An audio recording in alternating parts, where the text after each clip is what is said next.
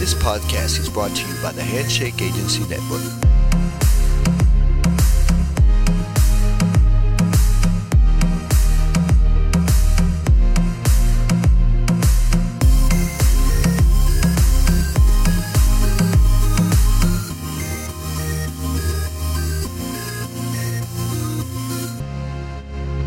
Well, hello once again. Welcome to another episode of the Green Room podcast on the Handshake Media Network. I'm your host, Tiana Speeder. How the hell are you? I hope you're very well. As some of you may or may not know, I am a massive heavy and rock and punk fan. And this week I actually had the pleasure of talking with Tim McElrath from Rise Against. With 3.5 billion streams, 5 golden albums, 3 platinum albums, to name just a bit of it. We could sit here all day listing their accolades. It's safe to say it has been a hell of a ride for Rise Against. Literally rising up in the late 90s, these guys whipped heads all over with melodic wizardry and some pretty spicy hardcore flavours. But as many of us know, Rise Against are perhaps equally known for being quite candid and their outspoken social commentary. And not just politically, they also obviously dabble in the realms of environmental issues, animal rights, and various injustices.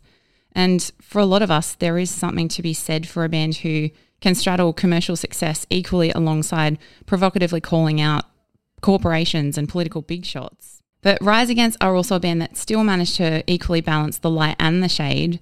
And for anyone who has experienced or connected with some of their earlier works, like myself, it's this intensity and this passion for their craft and their fans that save them from entering too much of this preachy territory. And on their impending 9th studio album, Nowhere Generation, literally due out today, it's set to tackle the faux American dream ethos, but also quite interestingly, it does also provide a bit of a pushback to millennials being used as punchlines, which for myself, it's not a narrative you stumble across every day, and just proof that these guys aren't just a one-trick pony living in the 90s or the early 2000s. To lead us behind the scenes of this amazing new album, I am today joined by Tim McElrath, aka frontman and all-round awesome human from Rise Against, joining me live on Zoom from the room where a lot of Nowhere Generation actually came to life. And he definitely had a pretty interesting 12 months from adapting the usual Rise Against album writing style for the band. He also went back to study during COVID, and he literally only saw the bandmates once in person during this album process. So today we're not only chatting about that, we also dive into an incredible fan moment that really cemented for Tim the impact of Rise Against beyond just inciting mosh pits. And we also journey back to where it all began on stage. So I hope you enjoy this one as much as I did. Here's Tim McElrath on the Green Room. All right. Well, hi, Tim, and thank you so much for joining me today on the Green Room podcast. I'm secretly a little bit stoked. I'm not so secretly a huge Rise Against fan, but it's also so exciting to be on the brink of Nowhere Generation, aka your 9th studio album. So double excitement today. Awesome. That's great. Awesome. We're excited too. I can't believe it's been 9 records. Yeah. And I guess it's obviously not new territory for the band whatsoever, but given the insanity that's kind of come through in 2020, how is it feeling in Rise Against world right now? Are you able to be enjoying this process compared to previous times? Does it feel like it's relief, or is it just get it out of our lives, get it into the world? What's it feeling? I mean, a little bit of both. I think especially when the pandemic first happened, and we all had to kind of just put everything on hold, I realized it was probably a good thing for Rise Against. We were probably long overdue for putting everything on hold.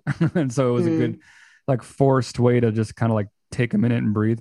But yeah, then after a while, and especially as it dragged on, these songs, this record that we were sitting on, we just wanted to share it with the world. It took everything in us to hold it back, because we weren't sure if it was going to get the miles that it deserved, if we just put it out in the middle of everything. And so it feels so good to finally be releasing these sort of these secrets that we've been holding on to. We can talk about it, we can share it, and just get it out there and move on to the next chapter of Rise Against.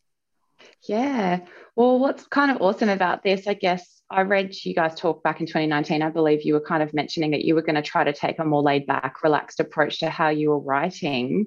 And inevitably what would come after that is probably like a forced, not relaxation, but generally everyone had to kind of pump the brakes a little bit and reset a little bit. Did you guys feel like this influenced you positively in this respect, like from how you're planning to write anyway? Like, did you actually enjoy this more relaxed approach to it, despite all the insanity that was going on in 2020?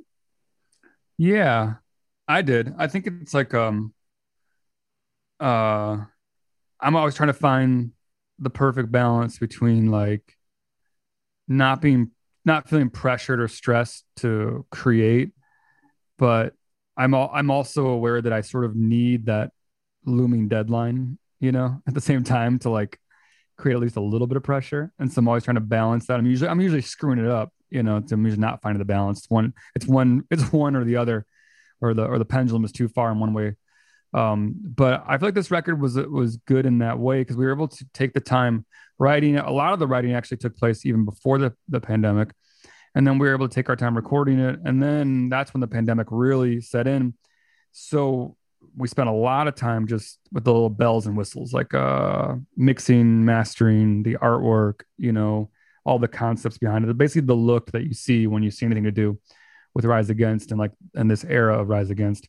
I think we were able to really think that stuff through, and that was nice because usually that's a little bit more rushed and things don't always happen the way you want them to happen. And so I feel good that like there's a good comprehensive like look and feel to this era of Rise Against. Yeah, absolutely. And on that note, did you guys get to do like any of the finishing touches in person, face to face, or was everything kind of done remotely by necessity? It was all remote by necessity because in addition to there being a lockdown, only two of us even live in the same part of the country, so we're spread out all over the states. And so we weren't getting on planes or doing any of that. So it really, like, luckily we were able to do it all remote. The only thing we got together for was the music video, which I think was like last August. It was sort of like a window of time where I feel like things were starting to come back before they didn't come back, at least here in the States. And so we were able to, in that window of time, we were able to get out to LA, see each other, take a lot of photos, do a video, talk about the record, do all those things. And then shortly after that window kind of closed. And so we were glad that, we were able to squeeze it into all of that. And then since then, that may have been the last time we've even like seen each other. So it's like, yeah, I see Joe, our bass player, because he lives here in Chicago with me. But yeah, other than that, we haven't really been, even seen each other. Wow. What makes that music video all the more special? It's like a reunion Yeah. for the fans and the band. So that's fantastic. But Mhm. like, who would have known that would have been that short window? But But yeah, right. yeah, yeah. And with the whole COVID thing too, I believe you've been doing a few other things. Is it correct that you've gone back to school to study? Did you just decide to like level up while everyone else is baking bread and watching Tiger King and doing all that at home? I still watch Tiger King. Thank But yeah, like I feel like I look at life as like input and output, like especially as a creative person. Like my output is the songs, the music, playing shows, that kind of thing. But you can't always be doing output. You got to be doing some input at some point. And input can be like, reading a book, seeing a movie, going to a museum, like listening to music, going to a show, whatever it is in your life that your input is. And having just finished the record, I was so exhausted, like just kind of like emotionally exhausted, from all of that. I was sort of done talking and I wanted to start listening, and that's when I decided I'd always wanted to go back to school to pick up my degree where I left off when the band kidnapped me 20 years ago. you. And it turned into a perfect time to do it. Everything was kind of online, and I just basically just decided to sign up on a whim. I sort of played chicken with the first day of school. I signed up and I was like, I can cancel, I can pull out if I decide not to do this, but I'll just sign up now. And that first day came and I was like, all right, I'm jumping in. The next thing you know, I was on like Zoom calls with like, other students and learning all this stuff. And it turned out to be a great thing for me because it kept me so busy that I didn't even realize that anything else was happening. I was so just focused on it, and I wanted to do a good job, and I wanted to learn all this stuff. And it was the perfect thing for me just to kind of switch to input and just kind of be learning and writing papers, and then also getting feedback, from like a professor who doesn't really care who you are. They're just like, you either did a good job or you did a bad job. Totally. It's an interesting change of pace, and I guess as well for someone like yourself, it sounds like it was a long time coming. I love that you were kidnapped by the band, but you managed to escape, get a day release to go study, which is fantastic. Right. And as a band, I mean, it's no secret you guys continually prove to be amazing advocates for a variety of causes and issues. And Nowhere Generation definitely tackles the smoke and mirrors behind the whole American dream ideology. And I guess it's an ideology or a concept that has kind of heightened and come to the forefront, especially again in 2020. But was this underlying narrative always kind of something you were gunning for thematically when the album was coming to life? I never have a grand plan when I'm like tackling a record. I just start writing it. And then later on, when I take a step back from all the songs, all of like the motifs, all the things that kind of tie the songs together, they start to pop out. And that's when I realized like, oh, I've been writing about this. I didn't realize I was writing about this, but this theme keeps popping up in all these songs, kind of tying these songs together. And that's when I realized like Nowhere Generation was like the anchor for all the songs. And I felt like it was something that wasn't being talked about a lot. And I wanted to like sing about it and talk about it. Was what a lot of young people are going through in a world that has normalized the idea that you can work full time and still be poor, that young people who are running the same race their parents did, but like the finish line just keeps moving on them, and their reactions to it are in a lot of ways being ridiculed, like millennial has become a punchline, and I felt like it was kind of like not a fair shake that people were getting, and that I wanted to lend a more sympathetic ear to the plight of what a lot of fans in the Rise Against community are going through, and that's kind of where Nowhere Generation came from. And then the more I thought about it and like wrote about it, I realized like it's not even just younger people. It's like people my age, like people older than me, like anybody who's trying to compete in a world of, ever increasing disparity and concentrated wealth and the rise of the 1%, all these things. Like anybody who's doing that, they're feeling that weight and those fears and anxieties of what tomorrow is going to look like. And so I wanted to write a record that touched on that, as opposed to writing a record that was like going at a lot of the easy targets of being an American political punk rock band during a Trump administration. Like that was there was a lot of low hanging fruit, that we could have grabbed at, and a lot of easy songs to write. But like I felt like there was something happening underneath the surface that was more important than who the president was. It was more important than, a lot of these distractions. I wanted to sing about some of the roots and why people feel the way they feel. It's interesting too that you say that, because I guess the thing that's really fascinating about Rise Against is not just that you can tackle some of these really hard-hitting issues and write these killer riffs and do all of this. Like there's always this level of, I don't know, underlying optimism or some hope that kind of permeates through it. And I guess like you're touching on these really hectic things, and like people are struggling and they feel bad that they're struggling, and it's this vicious cycle. But I do love that it's not always doom and gloom with you guys. You always manage to strike this balance between reality, optimism, it's forceful and meaningful. So it's a rare feat for a lot of people. So I feel like it's a really fitting time for a lot of us to have an album like this in our lives.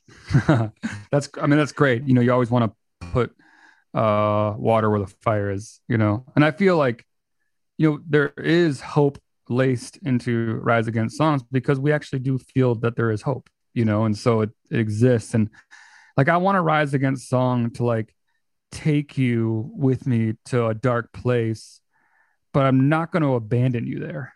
I want you to show, I want to show you it. But then I want to leave like a trail of breadcrumbs to get out and realize like, hey, like this is the how dark the world could get if we keep going down this road. Now let's go back and figure out a way to avoid this. Yeah, which I've got goosebumps a little bit, I'm not going to lie. Not just because it's cold today. I guess slightly on that topic too, I read a story recently that I adored, that you were standing in a coffee shop behind a man who would go on to become a lawyer inspired by your music and, advocate actively for all this stuff you guys have been singing about. I mean, it's not just that you guys have that intent, like it's being picked up on the other side and like you're shaping professions and careers and, the onflow of that is just phenomenal. I adored reading that story. Yeah, it really happened like that too. And we were in Chicago, we were at rehearsals, getting ready for a tour, which can be a really like tedious process and like trying and stressful. And like you're trying to get all these different technical things to work. You know what I mean? And so when you're in the middle of all of that, you're so far removed from the heart of the band and the heart of the song. And you're more talking about, microphones and guitars and like whatever. And like, it's just like, it's tedious, And I remember we took a break and I went to get coffee by myself. And I got in line and I was in line behind this guy and there was a Rise Against tattoo on the back of his calf. So I could see it, he was wearing shorts. And he turned around, recognized me, we started talking. And that's when he told me, what you just said. And he said that, because when I asked him what he was doing here, he said he wasn't from Chicago and that he came here because he's now a civil rights lawyer and he's fighting police brutality in Chicago, which, here in Chicago, it's a big problem. And I was just like blown away, like immediately, because there was two things happening to me in that moment. Like one, this guy was taking me out of like the tediousness of the rehearsals and reminding me that there's something so much more important than just like making sure every single instrument is perfect and that the show is exactly what it should be. That there's like, we're trafficking in something way more important, like the heart of the song and trying to get to reach people. And so that was like a huge thing to kind of like break me out of like that spell of like a stressful rehearsal. And then just like the cycle of like the song, the fact that like this thing that we created out of thin air, and just found this person, doesn't even live in my city. And not only did he choose to do something with his life that was really like progressive and positive, but he chose to do it like in the place that I live. Like he was actively making the city I live in a better place, and it just all those things like, they were all kind of hit me as I was kind of walking away like, wow, that's really cool. And like, it's sort of like, it sent me back into that rehearsal with like a renewed faith, like, okay, this is important what we're doing here.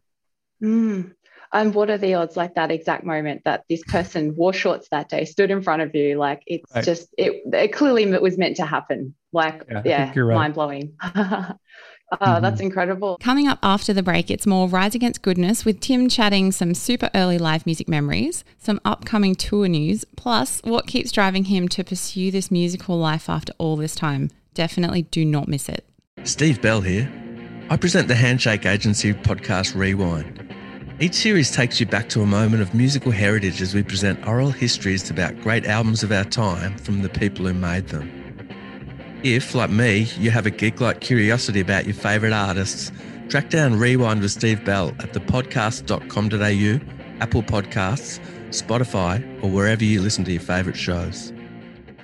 Another amazing thing for you guys too, I mean, now that the album is coming very, very soon and going to erupt into the world, you guys have also been able to announce a headline tour in the US as well, which touring art looks so foreign to me. Every time I see tour art, I'm like, oh, tour art, oh, live shows. Like, how does it feel to also be perched on this next adventure as we get into the second half of the year? Man, in some ways, like playing shows feels like it was a lifetime ago. you know, and we haven't been able to do it in a long time. And so like it's crazy. It feels great, obviously, to like we're chomping at the bit to like get back into doing it, you know. And then part of me is like realizing like, oh wow, like what was it even like doing that? You know, like I have a really bizarre job. I have a really weird occupation. You know, I jump around on a stage for 90 minutes, you know, in different cities around the world and play songs that I wrote like in this room, you know. And so it's a really strange thing. And it's even stranger the further away from it you get. You know, like when you're in the moment, it's almost turns into like very routine. It's like hop on the bus, wake up in the morning, go to catering, do a sound check, do some press, go play a show. You know, it's like this bizarre thing becomes very normal, you know. And then the further you away from it you are, the more you think, well, it is kind of a crazy thing that we do, right? And so I look forward to getting back into it because I think that's the only thing that's going to make it normal again is actually just to step foot on that stage, play those shows, you know, connect with those people and just do it, you know, and jump in head first. And we did announce a tour. We'll be playing the States, which I think is all we're really allowed to play right now. And as soon as we're allowed to play anywhere else, we will. The States will be they're all outdoor shows, which makes it easier than doing an indoor show because I don't know what indoor shows are going to look like yet. And then some festivals in the fall. And then, you know, hopefully we get to Australia because I know you guys are partying down there. So we would like to get over there. Yeah, well, I think we'd be extremely excited. I think I was looking at all the shows and I'm like, if they're in America and I'm in Australia, if I start swimming now, I might make it there in time for the show and maybe I'll just be able to sneak in and just be like, hey, I'm just wearing my wetsuit. No big deal at Rise Against. I think it'll work. It's a good plan. Excellent. Thank you appreciate the support. Mm-hmm. I guess too, like having all of this ahead and looking into live shows, temporarily, I would love to jump back in time briefly. Like, I'm not going to imply or insinuate anything about age here, but obviously you've been doing this for a fair while now. Mm-hmm. Can you take me back to your first ever Rise Against live show that you played? Where was it? How was it? And was there a particularly memorable moment? Or if you blocked it out of your memory? Oh, it's so blurry. It's so blurry back then. It's funny because I just found like these old notebooks and some of them are like old journals and they're really just kind of like almost diary style, just like talking about being on the road.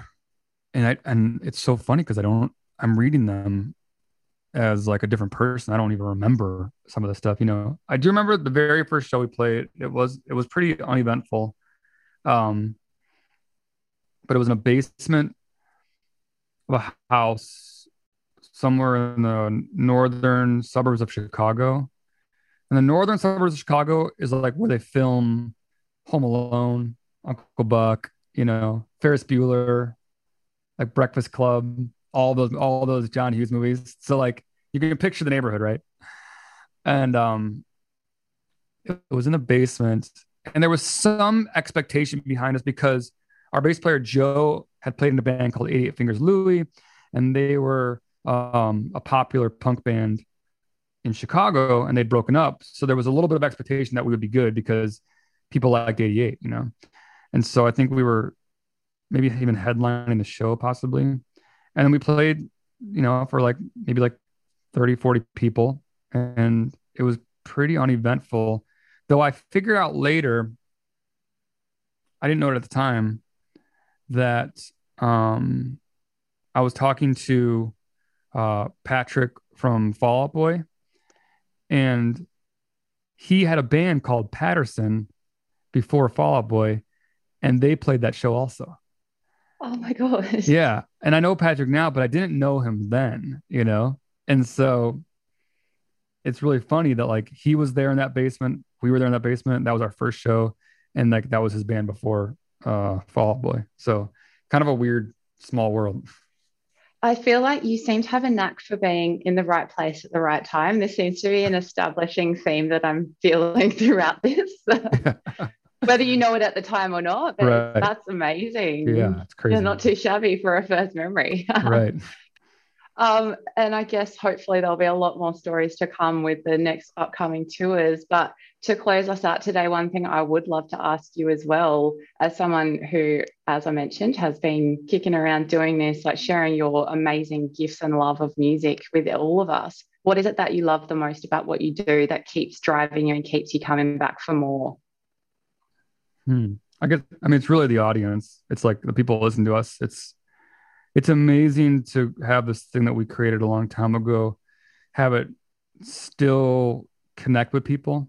And so you have your fans that have been around, since day one, that the band holds a special place in their heart and their life, which is really cool. And I have those bands too.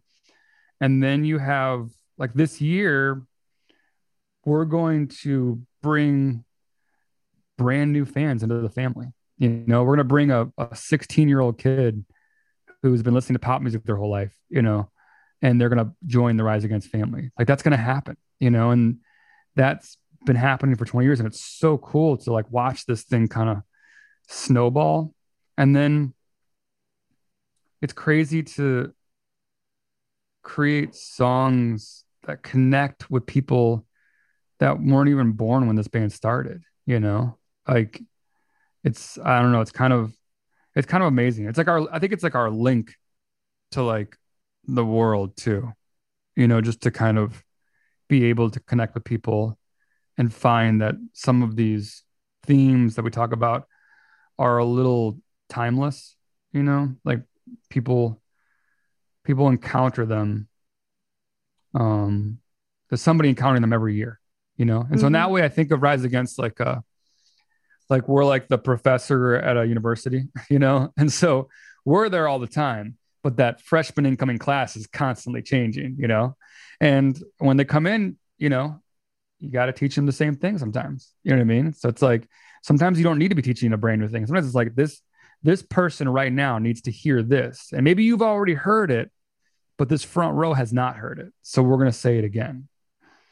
It's incredible. And it's like what you were saying, I mean, with this person, you're inspiring people all over, you're inspiring people to choose careers. Like, you never know these ongoing repercussions. So it's amazing that the love you feel for your fans is given back, equally. And it's an incredible thing to know how this is going to continue to evolve and continue to inspire and hopefully change the world for the better a bit more. So absolutely, it's incredible. Yeah. But for now, I think it's just so exciting that we are being gifted this incredible album. Nowhere Generation is another absolute killer Rise Against album. There was no doubt it would be, anything but I'm so excited to know that you guys will hopefully come to Australia as well. I may see you at a gig in my wetsuit in America. Otherwise, it'd be incredible to have you here when we can have you here. And thank you so much for having a chat with me today. It's been an absolute treat. Yeah, it was my pleasure. And thank you to all of our Australian fans. Like, you guys are the best, and we miss you, and we can't wait to get back as soon as possible. Yay. Thank you so much, Tim. Yeah, my pleasure. Well, there you have it. A huge thanks to Tim for joining me from the other side of the globe and share some pretty epic tales for Nowhere Generation, which literally is releasing into the world today. For anyone who may want to join me and start swimming for America so we can catch Rise Against and the American Summer Festival, I'd just ask you to bring a spare wetsuit, as I've packed all of mine while I'm moving house, and maybe we might need some bail money in case we get stuck on the other side. But I digress. Make sure you check out Nowhere Generation. It is out in the world right now. And also be sure to visit thepodcast.com.au, head to the Green Room tab, and there you can check out previous episodes of this podcast, including my fun chat with What So Not last week, as well as a heap more with Neil Griffiths chatting with Luke Steele, The Offspring, Amy Shark, and many, many others.